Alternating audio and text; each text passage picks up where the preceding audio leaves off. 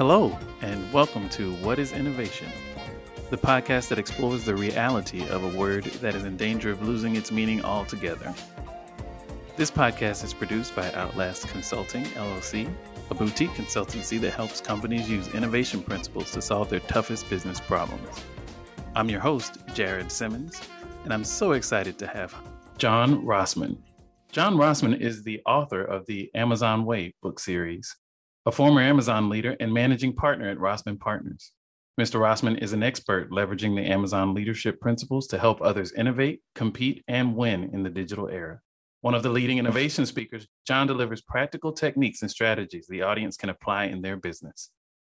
John was an executive at Amazon.com, where he played a key role in launching the Amazon Marketplace business as the director of merchant integration, and went on to have responsibilities for the enterprise business at Amazon. John, welcome to the show. Thank you so much for joining us. Jared, great to be here. So everyone knows Amazon it's a household name, and you know your reputation and experience speaks for itself. I'm just really excited to have you and learn a bit more about what innovation means to you as a word and then as a way of operating. So why don't we dive right in and just tell me, what is innovation? Yeah, I think a slight twist on that question is, what does it mean to innovate, right? Mm-hmm. And I think that there's three core components to innovation. One is the ability to envision the future, right? See something that's better. The second is the ability to test it. Like, how do you demonstrate, prove it, get it just right? And then the third component is the ability to make business value out of it. And I think that in each one of those areas, there's lots of different techniques, lots of different approaches and methodologies to do it. But I honestly see companies missing one or multiple of those in pretty common fashion. And so that's why I try to really boil it down in like, hey, three things you got to do. You got to envision the future. You got to be able to test it and implement it. And then you got to be able to create business value out of it. And you can go about it in multiple ways. But, you know, innovation is an improvement, and it can be a small thing. It can be a big thing, but it is a new way of either delighting a customer, driving an operational improvement, and it's the ability to test, implement it, and make business value out of it. Well said. I love that structure around envisioning, testing, and then creating the value, because it makes this sort of nebulous word, this ethereal word, innovation. It makes it tactical, tangible, and I love frameworks that do double duty. So your framework, I think, lets people think about things in an organized way, but it also implies the process, and that is so important. Well, I mean, you kind of touched on like my whole mission. So I left Amazon a long time ago, but everything I do, like I go, this isn't about Amazon, it's about you. Mm-hmm. And what can you take from a company like Amazon to incorporate into your practices, into your culture, into your techniques, right, in order to become a systematic innovator. And I think Amazon is the interesting company of the digital era because they have really developed their playbook for how they go about innovating, how they go about scaling. And those are two separate types of playbooks. And that's another thing people get wrong, is they think that their kind of big to bigger playbook, what most of us are good at, is the same playbook from the nothing to something playbook, right? Mm-hmm. Like, well, that's the innovation playbook. And that's where they need to pay a little closer attention to the differences there. But I think Amazon is the company that has figured this out. And because they have such a complex and multi-sided business model and operating organization, mm-hmm, they really tell that story of how do you focus on different sets of inputs in order to get the outputs of innovation and growth that we all want. That makes perfect sense. And I think that concept of systematic innovation is something that is probably the less sexy branch of the innovation tree, right? You know, I think people love to envision this lightning bolt moment. Exactly. The creative genius, right? Exactly. And there are different forms of genius and different types of innovation that are born of those different forms. Yeah, I always equate it to like an athlete, right? And everybody wants the gold medal moment, right? And they envision that lightning bolt. It's akin to like stepping up and getting the gold medal at the Olympics. But what you have to understand, that's the output, right? The inputs are about every day for years going to the gym, not knowing whether you're actually going to get that success or not, right? And it's the same way with innovation. You can have those championship moments, but you have to trust the process, right? You have to do the everyday work in order to get there. You don't know when you're going to get there, but you know if you focus on a set of inputs, you will win in this game of improving and innovating. Yeah. As you're talking about this and describing it, I'm a college football fan. I attended the University of Alabama. So I'm sure I just lost some listeners with that. Roll Tide. But the way you're describing the systemic innovation process is very much akin to the way Nick Saban describes his process. And my favorite quote of his is, you don't practice until you can do it right. You practice until you can't do it wrong. And as I think about your envision, test, value, and go create the value in that model. And in the way you're talking about systematic innovation is a lot about, it's the process. You focus on the process, not the outcomes. And it's the mundane, it's the everyday, boring, repetitive habits, things that become habits, that become things you can't do wrong. And as Amazon has moved into different arenas, different markets and different sorts of things, I'm sure they are bringing those habits that they just can't do wrong anymore because they have done them right for so long. Well, and really that's the nature of this book. So the Amazon Way is on Amazon's leadership principles. Mm-hmm. And that is the manifestation of a lot of those habits that go into it, and really the definition of their culture and, call it their management system is articulated in those leadership principles. And that's why I think it's such an interesting story. This is the 3rd edition. I did some updates, made a suggestion to Amazon actually in it. But I think that those leadership principles, not in entirety, but especially in the questions that the leadership principles pose to you, is a thoughtful conversation, because it really is a combination of both technique of like the habits we do, but you have to wrap it in an environment. Especially the executive team manages this process of guided wandering and exploring and inventing, because if you don't understand that guided wandering is different than operational excellence and scaling, you're going to squash it no matter what techniques you take into it. If you don't create the playing field correctly, right, put it in the right set of holding hands here, right, you're going to squash the very nature of it, because by its very nature, it is about quote unquote failing, right? But the type of failure we're talking about is an experimentation-led failure, not a failure of execution. Bezos has this great quote. It was in one of his shareholder letters where he leads off with, Amazon is the most successful company at failing, was basically his headline. Then he goes on into, he explains is that, most big companies embrace the idea of invention and innovation, but they don't understand the necessary set of failed experiments necessary to get there, right? Right. And so what he's saying is like, if you don't understand how experimenting is different than your normal management science, you won't win at this game of innovation. And so it takes both technique as well as culture and leadership in order to do it right. That's gold. If no one takes anything else away from this conversation, that right there will put you in a position to compete in whatever you're doing. If you can just make that mindset shift and internalize failure as an outcome of an experiment, and not as an outcome of who you are as a person, who you are as a company, your capabilities. When you tie failures to experiments, then they get less personal and they are closer to data than they are to judgments. Right.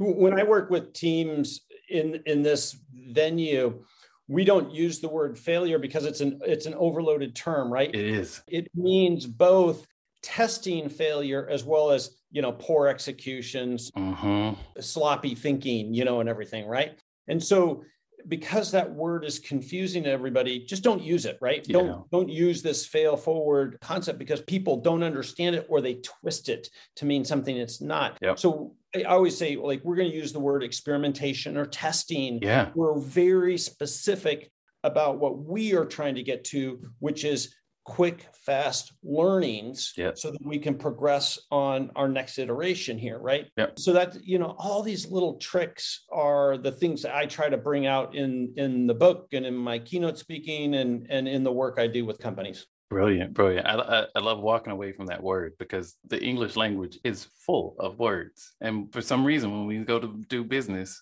we narrow it down to about 75 words that we're allowed to use for things. And then, that's that's how you're intended, that's how you have to communicate. But walking away from that word really does open up a lot of headspace for people because words matter. Words have connotations that are much stronger than their denotative meaning. And so I love that you do that. Right. I want to ask you about something that you touched on just as you were talking about the principles. You called them leadership principles, and you talked about executives and the ways they have to think about things. And I'm sure it's intuitive to you, but can you connect the dots for us in terms of how leadership and executive decisions relate to innovation? Yeah, I think that, on one basis, the most important decision a CEO, a board, and an executive team makes is about resource allocation, right? Mm-hmm. We can invest, precious few, fungible or repurposeful resources in, X number of different places. And so being purposeful in how you think through where to put your resources is an essential part of what the executive agenda is about. Mm. If you can help that team do that better, you're in a position to help create an enormous amount of enterprise value. Mm-hmm. How that team thinks about short-term optimization versus long-term optimization. Do we stay focused just within kind of our customers and our use cases? Or are we willing to expand either our customers or how we serve customers? It's those types of prioritization that leadership principles can help with. On the other angle, one of the things you want to try to do is speed up an organization, right? Like you don't want to slow down an organization. You want to speed it up. Sure.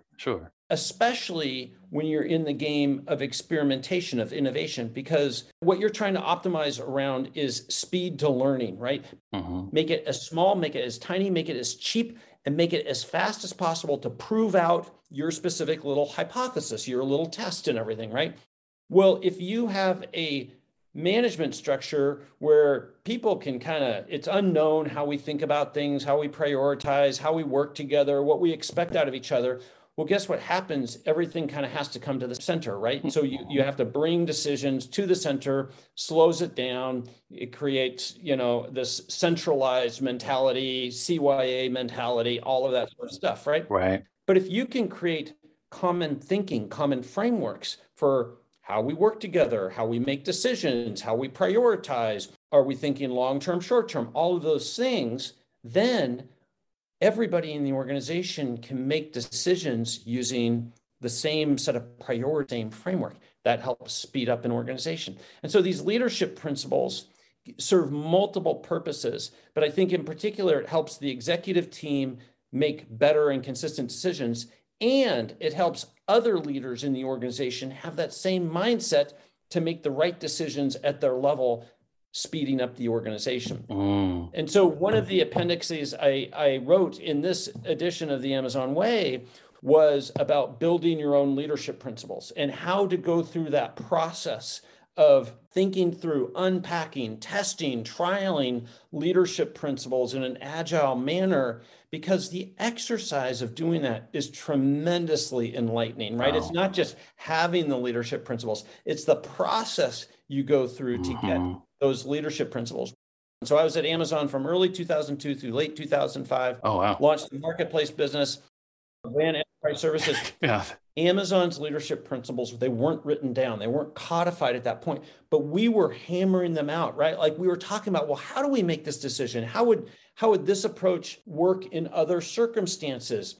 And so we were hammering out our leadership principles. And it was a couple of years after I left that they codified the leadership principles. I see. And it's because they took their time and they truly practiced them. One of the sayings at Amazon is that our leadership principles are not a poster on the wall, right? They're not intended for show. They are meant to be actionable, used by everybody in everyday meetings. And when we hire people, when we review people, when we are in the moment of making decisions in our business. And I think that's really what you want from your leadership principles is not something that's glossy that makes you feel good. It's something that helps you operate better.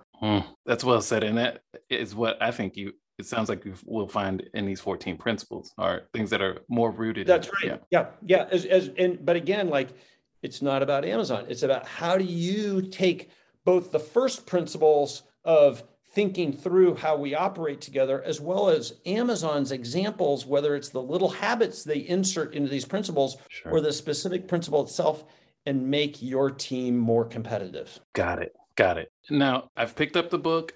I have a $5 million business that I want to turn into a $50 million business. And I'm going to do it, I'm going to use the 14 principles from your book, The Amazon Way. Now, one of the things I always, when I approach a book, I'm always thinking about how do I go from here, where the author is, to here, where I am on Tuesday at 2:00 in the afternoon. And so any advice on how to make the Amazon way your way? Yeah, absolutely. I'll talk about two specific things. So we started off with like, what is innovation, right? And the first thing I started with was it's the ability to envision the future, right? Like that's the first step of innovating. So one of the techniques from Amazon that helps you envision the future is this technique that's called a future press release. So a future press release, if you have a concept, if you have a new idea, if you kind of see this fuzzy outline of what the future might be, write in a future press release. So it's a one pager or less. It's an announcement, not about the launch of a capability, but after you've had success. So maybe 2 or 3 years after you've been in market, right? You talk about in detail so you can touch it, so you can feel it, so you can taste it. Who's the customer and why did this new thing delight them? Like specifically, what delighted the customer, which is really the superpower of your product or your service. What's the differentiator, right? Right. The second thing you talk about is maybe it might be the market size or some metrics of success. But then the third piece is what were the hard things we had to do in order to accomplish this success, right? So now you're like, okay, I know where I want to get. What are some things I need to do along the way? What are the hardest problems we have to solve for? You don't talk about how you solve for them because you haven't done that work. You're just getting the outline of like, oh, here's the big things we have to work on. So if you use these techniques of writing a future press release, writing is a superpower. It helps the clarity of thinking and then the future discussion around that clarity of thinking so much better than the typical PowerPoint slide or something like that, right? So Amazon talks about having this culture of writing because writing things out, full paragraphs, full sentences for a specific purpose, for a specific audience to consider a situation will help, whether it's, I do this stuff for my own business. I'm an operator of one, right? Right. You can scale it to any size business and any size team. Write out what your concept is so that somebody can read it. And without you talking to them, they can understand what you're proposing. You will think so much better about, oh, well, yeah, that idea, here's the problems with that idea is pivoted a little bit. And now I've got the idea. Well, that's the cheapest way in the world to be testing something, right? Just by writing it out, you're testing out the concept, right? Yeah, exactly. So that's one of the examples. And then the other thing I would just talk about is the way Amazon uses metrics. It really gives it both insights into how to operate better today, but really by understanding and exploring a consistent, broad set of metrics, especially around the customer experience. That's the going to the everyday gym. That's the going to the gym habit that you explore your customer experience and pay attention to the details. What you'll start noticing is A, you understand your customer better and you're more curious about your customer. And B, you'll start seeing the little points of friction, right? And friction is the best and easiest way to innovate. Friction is essentially, how am I asking my customer to compensate for a process or a product and experience that hasn't been completed yet, right? And when you consistently set and explore a set of metrics about the customer experience, over time, these ideas and these insights will come to you.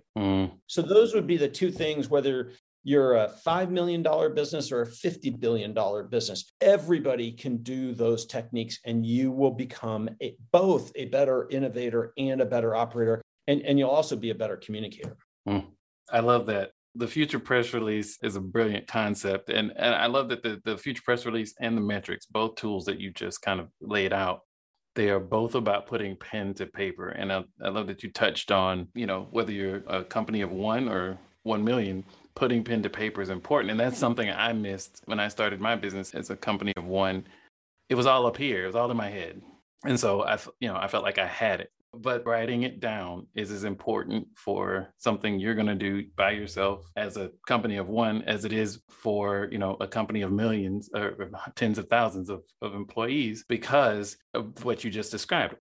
Organizing your thoughts, becoming a better communicator, because you're going to have to tell someone something about your idea if you're going to sell it to them or get them to buy into it, whether they work for you or not. So wish we'd had this conversation 5 years ago. I really like that. And I think it's great that the book reinforces those things as principles and tactical things that you can go do. There are a lot of books on principles, but those two things are very tangible. And I really appreciate you sharing those with us today. Absolutely.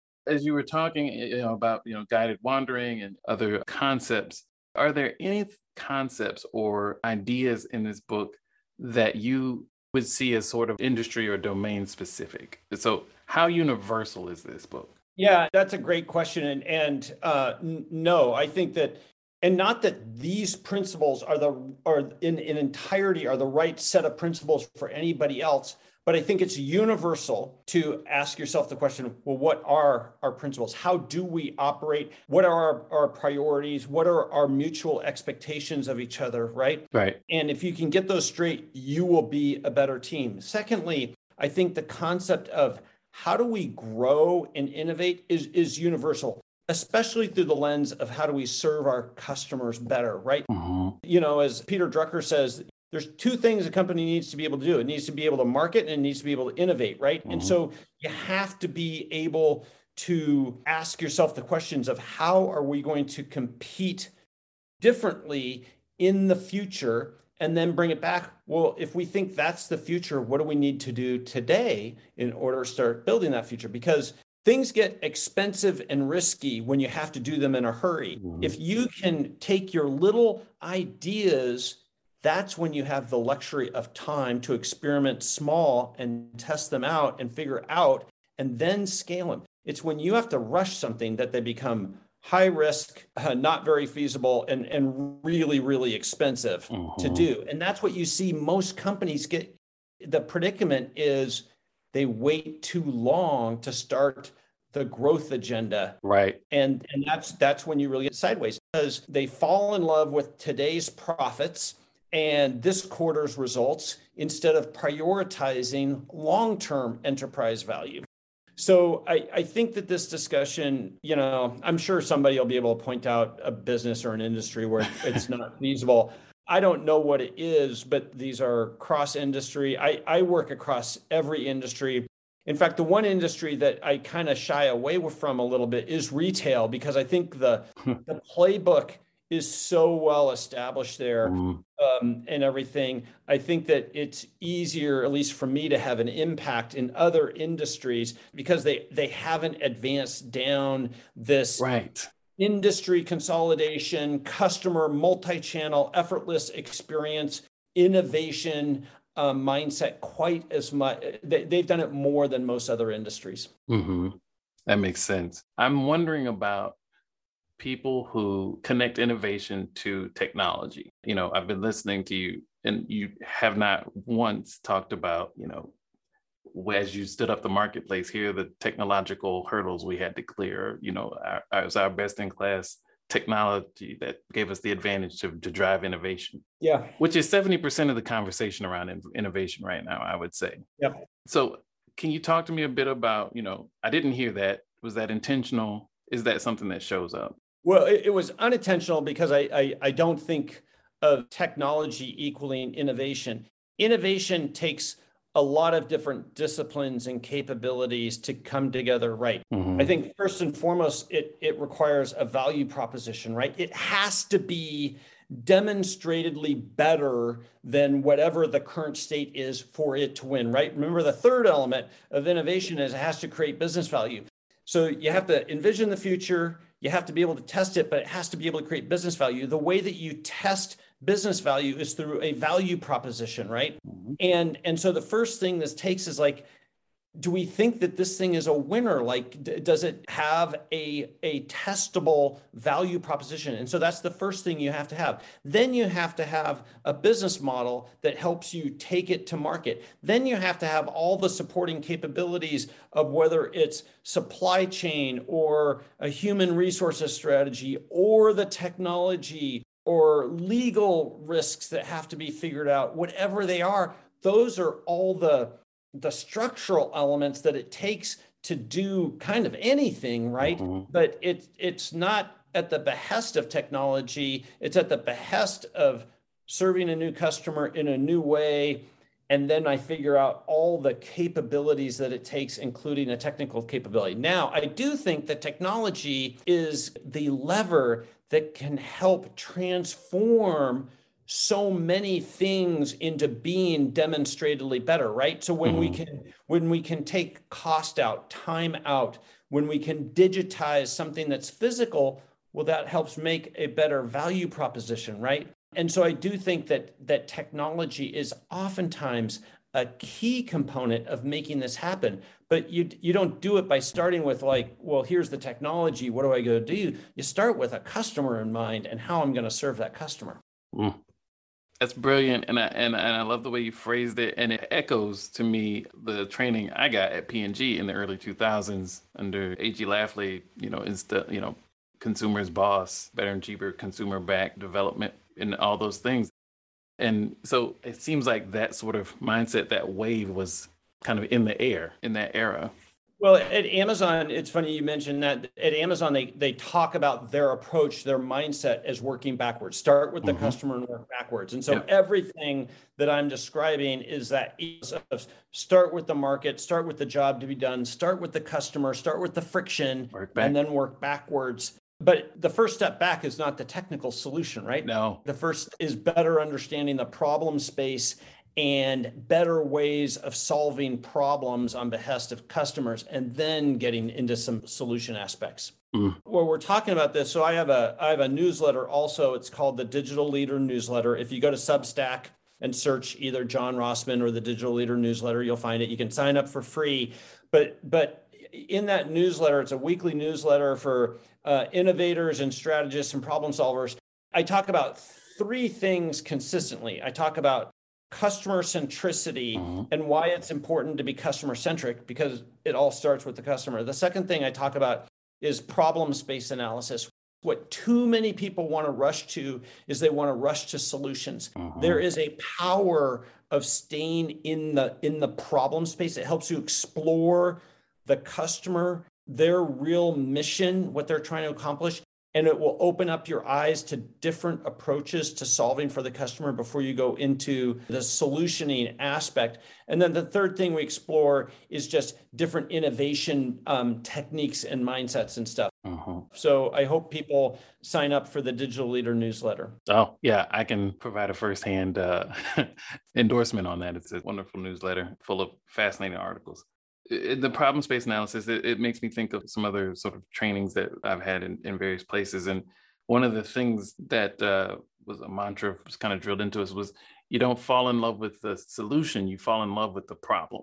Because as long as you're obsessed with the problem, you don't get locked into a how. And the more educated you become about the problem, the friction, that the consumer is experiencing, the better your language becomes to communicate with that consumer, which makes your understanding of the problem better, which makes that whole cycle much more virtuous and gets you to a place where when you're an expert of the consumer, the customer, and the problem that they're trying to solve, the solutions almost become, I don't want to call it self-evident, to minimize the extreme challenges of developing a product or a service. but the technology almost kind of finds you, because you get down to the critical essence of what the problem you're trying to solve. And you'll develop multiple options. Right. And that's the key. Yes. Which can be then tested better and everything. So yeah, in the Digital Leader newsletter, I have a specific framework that I made up, and it's called the What Sucks framework.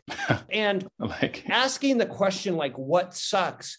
That is a customer-oriented question that keeps you in the problem space. And so I kind of have a framework that takes you there.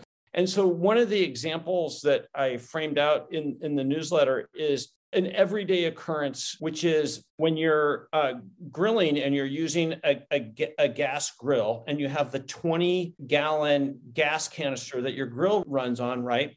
Well, what sucks is when that runs out, right? Yep. Because A, you have no indication that it's about to run out. Right. B, it runs out intermittently, right? So it's not a consistent thing that happens, right? It happens one every month or every 6 months. It depends on the time of year. And the third thing is it happens at the worst possible moments, right? Your burgers are halfway done and all of a sudden you see the temperature dropping on your grill, right? So that's a really bad customer experience. And so in the example, and you can find this in the newsletter, I explore like all the different aspects about that customer experience that really sucks through the eyes of the actors that are in those scenes, right? And just by reading the what sucks problem statement, you'll come up with 5 or 6 different potential solutions that then you go, oh, well, how would we go about testing these, right? And so even as something as obvious as like, running out of the gas grill, I go just by spending a little extra time, but having the discipline of writing out the problem space. So Dan Olson in the Lean Product Playbook does a really nice job of explaining the problem space and the power of the problem space. I'm just building on the work of others, and everything. And so I think it's a real power, but everyone, especially the more senior you are, the more expert you are, you have expert tunnel vision, and you think your superpower is to go to the solution, the recommendation as fast as possible. And I'm here to tell you, a real expert pulls you back and won't let you go to solutions and helps you see it with a bit more of, what they talk about, the beginner's mindset, right? Being more curious. It's such a great framework and such a great way of explaining it. The gas grill is just a perfect example. My mind is just pinging. We could talk for days, I think, you and I, about this. It's just such a fertile topic.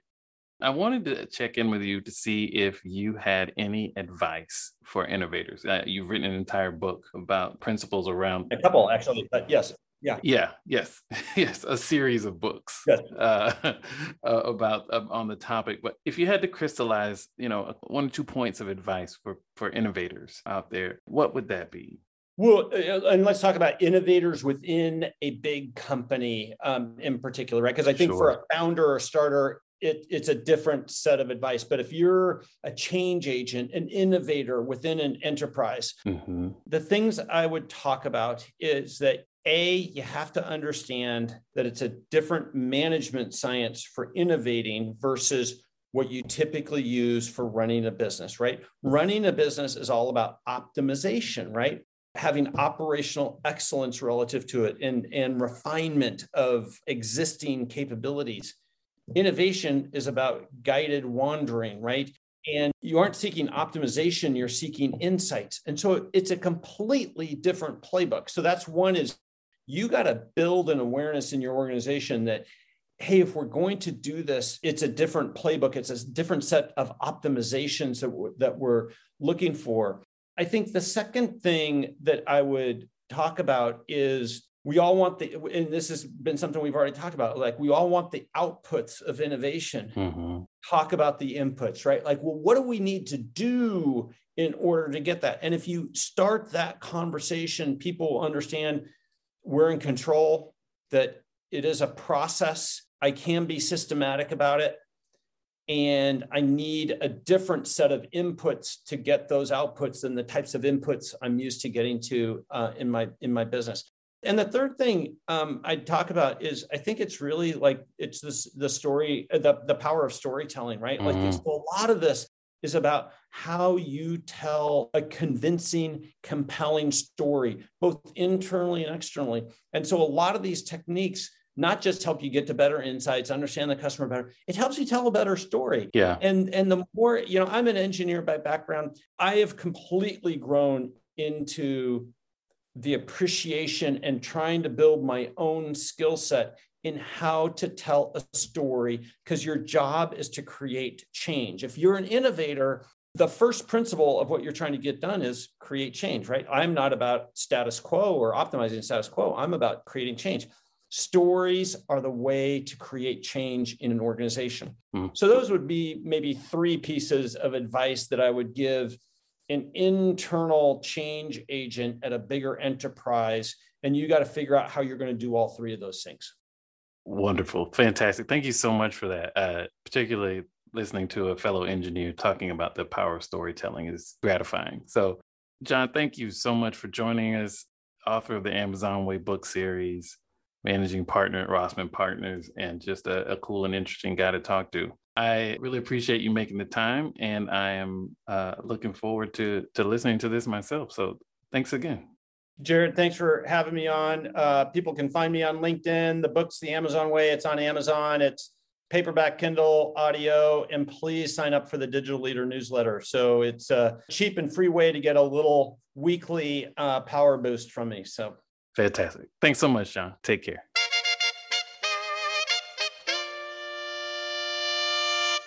We'd love to hear your thoughts about this week's show. You can drop us a line on Twitter at Outlast LLC, OUTLAST LLC, or follow us on LinkedIn where we're Outlast Consulting. Until next time, keep innovating, whatever that means.